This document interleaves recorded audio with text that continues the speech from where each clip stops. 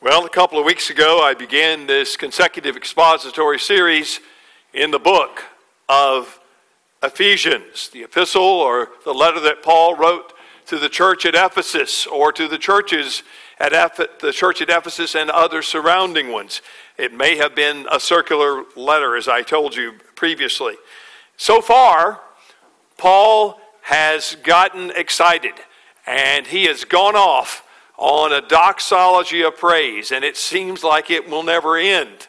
But we're going to see that it does today. And God starts, Paul is so excited about what God has done and is doing and is going to do through the gospel of Jesus Christ. And he's telling the Ephesians about it, and he's praising God for it. And he's talking about all the blessings that God has bestowed on his people. And Paul starts out talking about God's sovereign choice of a people for himself. And last week we saw that God also redeemed that people. And today he is going to talk about another blessing. We find that in our scripture reading, Ephesians chapter 1, verses 11 through 14 is our scripture text. And if you will, either read along with me on the screens or in your Bible or on your device. This is the word of the Lord. In him we have obtained an inheritance, having been predestined according to the purpose of him who works all things according to the counsel of his will, so that we who were the first who hope in Christ might be to the praise of his glory. In him you also, when you heard the word of truth, the gospel of your salvation, and believed in him, were sealed with the promised Holy Spirit, who is the guarantee of our inheritance until we acquire possession of it, to the praise of his glory. The word of the Lord. May God add his blessing to it. Let's pray. Father, we do ask once again, Father, as the prayers have gone up, for without you, Lord, unless you speak, unless you open our eyes and our ears to see and hear the truth, Lord, we will miss it. We will not understand, and we will not follow in your ways faithfully. So, Lord, again, give us the Holy Spirit's ministry among us today, that he would come in a special way and illumine our understanding of your word. Show us what you would have us know. Lord, today we depend upon you, and we pray that you will receive the glory and the praise that you deserve. And we pray this all in Jesus' name and for his sake. Amen. How many of you know what a run-on, or sometimes called fused sentence, is? How many of you know what it is? Probably most of you do. Yeah, a lot of hands going up. Well, Paul sure didn't. I can guarantee you that. He knew nothing about good syntax as we define it today. Paul, at last, is about to put an end on his extended, and I mean extended, effusive doxology that began way back in verse 3, and now today ends finally in verse 14. 3 through 14 is one long, run-on, fused sentence. The grammarians will just have to deal with it, won't they? And you know what? I'm not so sure God really is that concerned about it. Matter of fact, I think he's actually excited about the way Paul forgot his grammar and got lost in the praise and glory of God and all the blessings that were his. Now, that doesn't apply for you and me. I'm still trying to learn grammar after whatever 50 years of or more. I'm still trying to learn. So I'm not saying we all get a pass, but we're going to give Paul one for sure. Now, here's today's outline. Pretty straightforward. It's all about assurance. What Paul is telling us today is because of the ministry of the Holy Spirit and what he does, it results in a blessed assurance. First of all, we're going to look at the past assurance, the present assurance, and the future assurance. Something God's done in the past, Paul tells us about.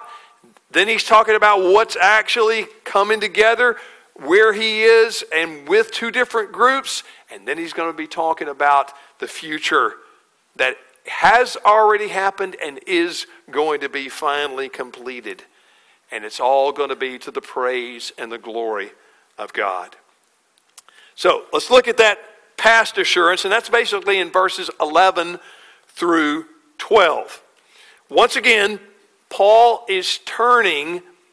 returns to the saving purposes of God that secured a people for his own possession. In the Old Testament, God, when he chose his people, he referred to them as his possession. They were his chosen people. And Paul tells us that God's purpose in election has its roots in the Old Testament. This is not something that just came along in the time of the Ephesians. This goes way back into the Old Testament as God had called out a people unto himself and chosen them to be his own possession. But now, Paul is saying that's a great reality in the past. These are the ones that stewarded the promises of God.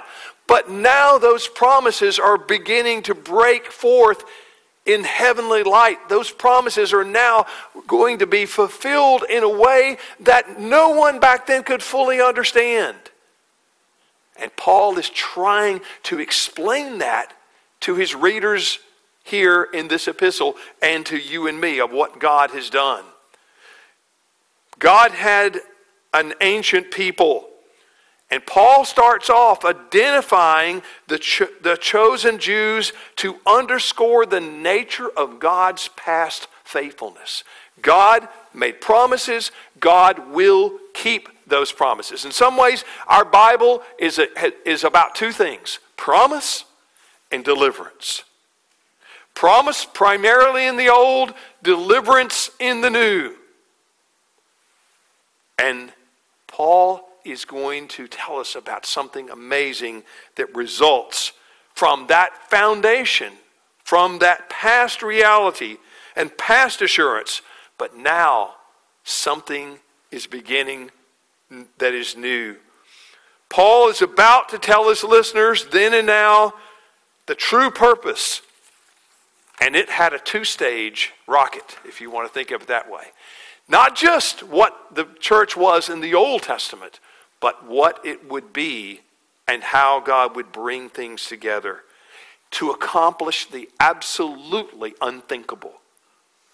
That doesn't seem, we read our Bibles now and it doesn't seem very strange or very unusual and unthinkable. But the idea that somehow people that were part of a very small group of all the people blessed and chosen, now that was going to include people that were unthinkable, people called Gentiles. The ancient people of God, the Jews, were going to be joined together with the new kids on the block, the Gentiles. I want you to listen how Paul tells us this. Now, it was in the text that I read, but I'm going to insert a couple of clarifying things so you can understand what Paul is saying. But this is a very important thing, and it's easily missed. I'm going to read the same passage, Ephesians 1, 11 through 14, but I'm going to read it with the insertion of things like we, you, us, pronouns, and I'm going to define who's the one Paul is talking about, and you can see how this comes together. Verse 11, in him we, there's your first one. In him we, who's that? That's the Jews. That's Paul and others that have come, Jewish people. Most of Pentecost, as Rick said today, most of those folks were Jews that were coming to believe in Christ, the Messiah.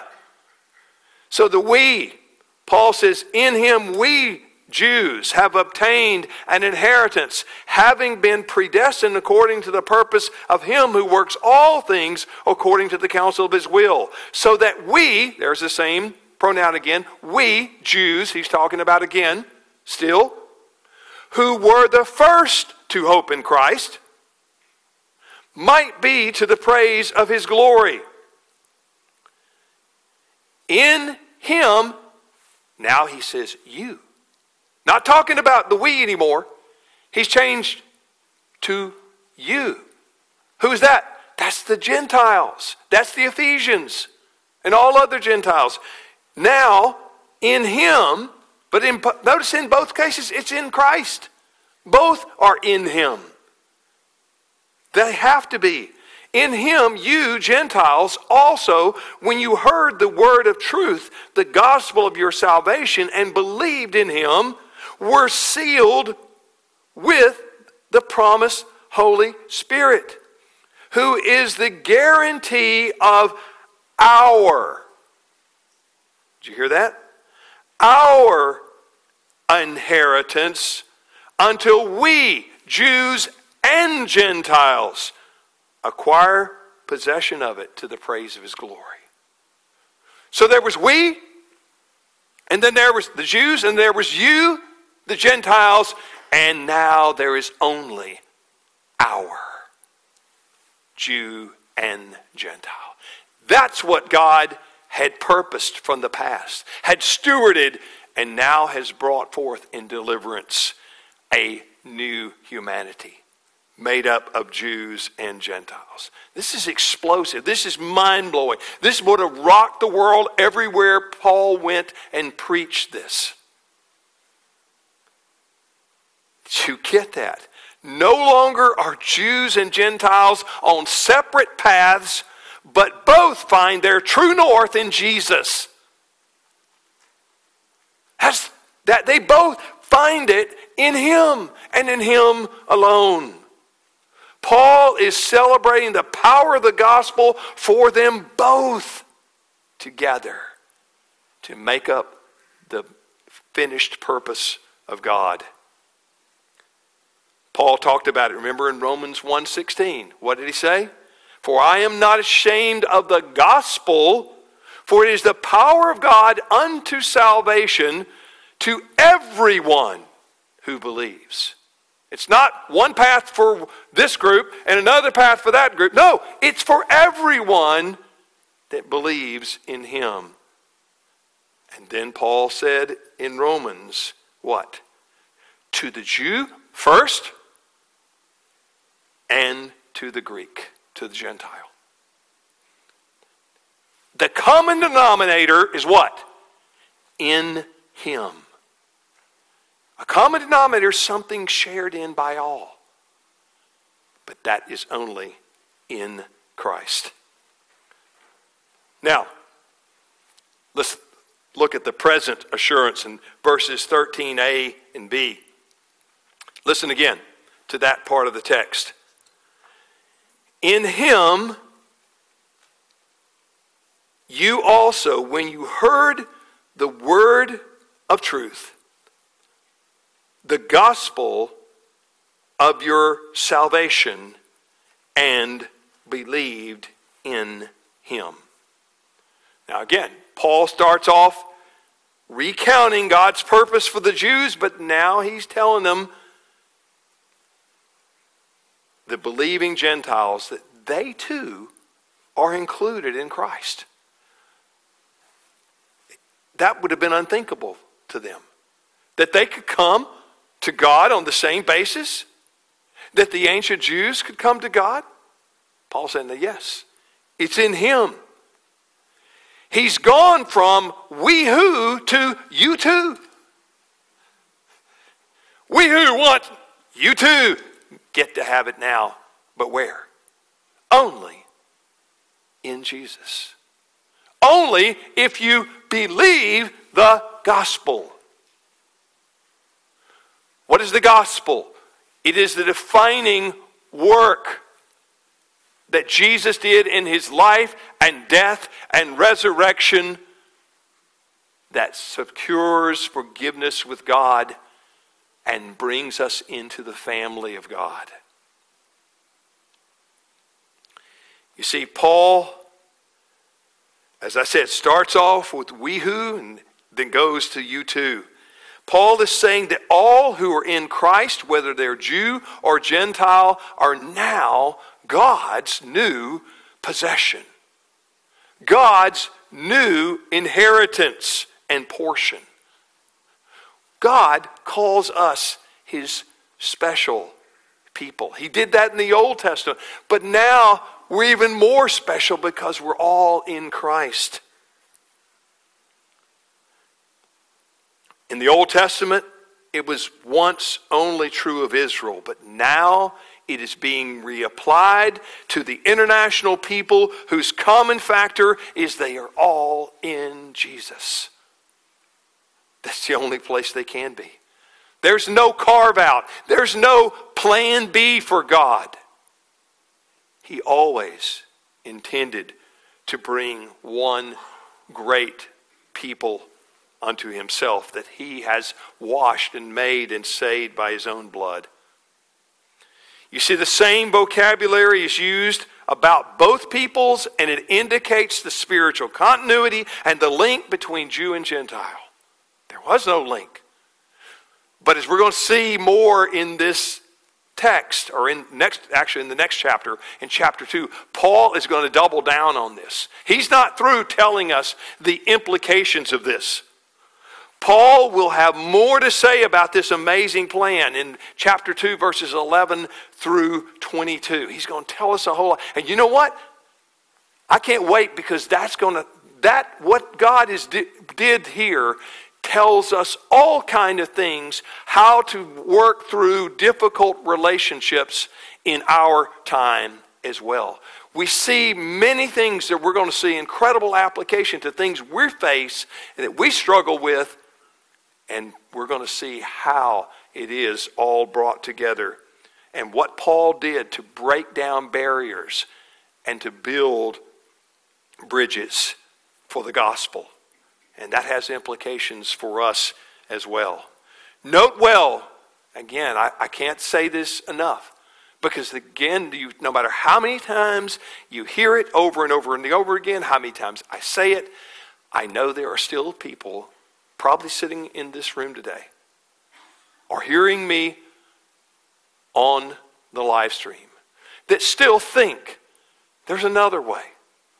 This is one way, but there's other ways. No, there is no other way. Whether you are Jew or Gentile, there is no other way. That covers all the bases. All the people, all the races, everything is covered. That there is only life in Christ. There is only one way to be God's possession and be assured of his inheritance, and that is to believe the gospel of Jesus Christ. And if you do not believe and trust in him, there is no other way to become God's inheritance, to become his possession that he will guard and keep forever. There's only one way, whether you are Jew or Gentile or any other thing you want to call yourself or your tribe. There is no other way but Jesus. There is no other name, Acts 4:12 says, given among men by which we must be saved. If you hope to be saved, you must be saved through Jesus. And if you think you can find another path, another carve out, my friend, you are sincerely, maybe sincerely, but you are sincerely mistaken. And it is a dangerous road. You need to come to Jesus. And then Paul goes on to the future. The future assurance, that's in the last part of verse 13. You can call it 13c and 14. Listen again to that portion. We're sealed These people that are now one in Christ, Jew and Gentile, were sealed with the promised Holy Spirit, who is the guarantee of our inheritance until we acquire possession of it, to the praise of His glory. To the praise of His glory. Now, none of this could be accomplished without the amazing work of the Holy Spirit. We have the Father's work. We had the Son's work. Now the third person of the Trinity's work. And it is supernatural. And it brings about amazing results. It brings those. None of us could be without this amazing work of the Holy Spirit. None of this could happen. The Spirit was sent to bring about union between God's ancient people, the Jews, and His new people, the Gentiles, and bring them all into one place, and not only bring them together in union with one another, in fellowship with one another, in harmony with one another, but to ultimately make sure they all get to their final destination, the inheritance that God promises. Since we belong to God, He seals us. Now, what does that mean? In the ancient world, a seal usually was made by something like a signet ring. Now, that's not a signet ring, but it was a ring, and it had a flat face, and it had carving in it that basically probably was some kind of symbol of that powerful person's either office or whatever. And when they were authenticating something, they would press that seal with the ring into hot wax, and then maybe send the parchment that would stay sealed and was supposed to be stay sealed until it reached its final destination in the hands of whoever the paper or the article or the contract was being sent. So here the Spirit is being referred to as a seal. It's a promise. It's a guarantee that what the giver of the seal said will indeed come true. That the promise made will be finally at last realized.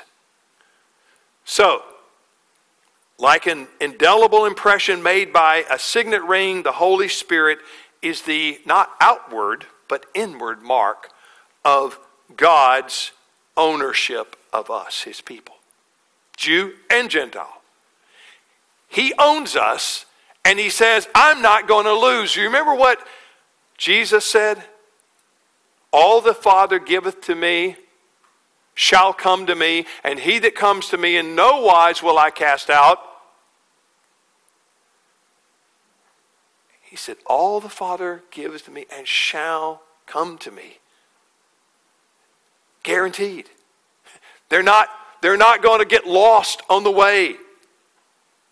They are going to end up at the right destination because of the work of the Holy Spirit within them. The sign was the guarantee that what was promised would be fulfilled for those to whom it was promised.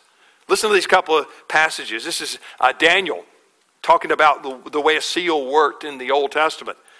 Daniel 6:17, and a stone was brought and laid on the mouth of the den, and the king sealed it with his own signet and with the signet of his lords, that nothing might be changed concerning Daniel. So what's happening there? He seals that and says, okay, I've put my seal on it, therefore nothing can alter what I've done. What I said will happen is going to be guaranteed. And that's what God is doing in giving us, sealing us with the Holy Spirit. That what He promised will be accomplished. Also in 2 Corinthians 1:22, this is where Paul elsewhere says something pretty similar. He says, and who also, talking about God, put His seal on us and given us his Spirit in our hearts as a guarantee. God is guaranteeing that those that are his, that believe in his Son, will be his now and his forever. And they will be with him, and nothing will keep that from happening. Remember what Paul also said in Romans 8:16 and 17. The Spirit himself bears witness with our spirit that we are the children of God, and if children of God, then heirs and heirs of God and fellow heirs with Christ.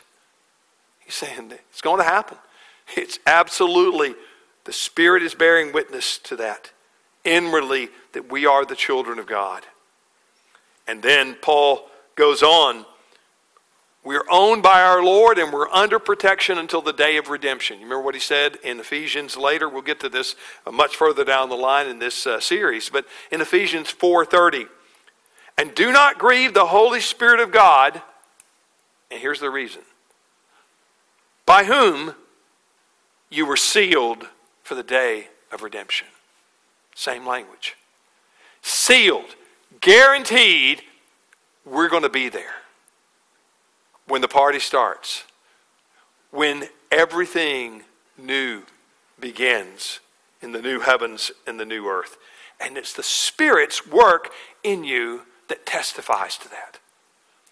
I don't know about you, but I remember very vividly that when I became a Christian, when I prayed driving over the bridge that fateful night, after being totally confused about what in the world that these Christians were talking about, I didn't know, I didn't understand the gospel, but I'd finally been at enough things and heard them say things to me and tell me that it clicked. I finally understood. I don't have to do anything to get to God. He's already done it all in Jesus. I just have to receive and believe in him. And as I prayed that my own prayer to God, saying to the words to something of that effect, God, forgive me because of what Jesus did, and come into my life and change me, make me yours. Before I got to the other side of that bridge, I knew that I was a child of God, and I knew I would be with him forever. I would have that inheritance guaranteed. Where was that coming from? That was the Holy Spirit testifying, sealing, guaranteeing what the gospel had promised. And that's why I knew then, and I know now. Oh yes, I still have my doubts. I still wake up beginning some mornings, as I've told you, wondering, who am I? Am I even could I possibly be one of God's children? But that doesn't last long. The continual witness of the Holy Spirit, that's what keeps us keeping on and keeps us through. Those that were not of us, Peter said, they left. Or John said, they left. They got out. God's people stay. Oh, they may fall, they may falter, but they stay. And the Spirit is continually bearing witness with them that they are children of God. That is an incredible assurance. What an amazing assurance that is. Now, along with his seal, the Holy Spirit also serves, as I said, as a guarantee of the inheritance. Today we call it earnest money. You know that expression, right? It's a down payment. Literally, that's what Paul is saying. God has put down earnest money. Basically, he's given you a taste of the real thing. But not the whole thing. Not all of it yet. But it's real. What you were given in that deposit, that down payment of the Holy Spirit, is testifying that the other is going to come. Because it's in essence the same. It's just more of it in the end. It's just more of the final. To put it another way, it's a foretaste of the glory of the age to come. That's what we say. Theologians talk about the already and the not yet, the now and the not yet. Here it is. The already real now deposit, down payment of the presence of the Holy Spirit, testifying that we are the sons and daughters of God, and we will indeed realize the inheritance. Yet, we're not there. It's just a deposit. There's more to come. There's the fullness to come in. And then we will truly realize all that God has done for us. A past, a present, a future assurance that can keep you going through whatever may come your way. Hold fast to His promises. This is a wonderful assurance of salvation, and it's for anyone who believes the gospel and trusts in Jesus Christ to save them from their sins. Our glorious future couldn't be more assured, and it couldn't be more secure. Do you believe that? Do you understand that? It's almost too good to be true. But it is God's word and promise. Do you recall these words? Blessed assurance. Jesus is mine. Oh, what a foretaste of glory divine. Just now, it's a foretaste. But one day, it will be our reality. Amen? Let's pray. Father, Lord, we thank you for the foretaste. We thank you for the promise that's going to bring the fullness and the finality. Father, I thank you that you're not going to let us go. We didn't get ourselves into the relationship with you through your Son. You did that. It is your choosing, your redeeming, your empowering us with your Spirit. Father, the glory belongs to you. Paul couldn't get around it. He said it in verse 12. He said it in verse 14.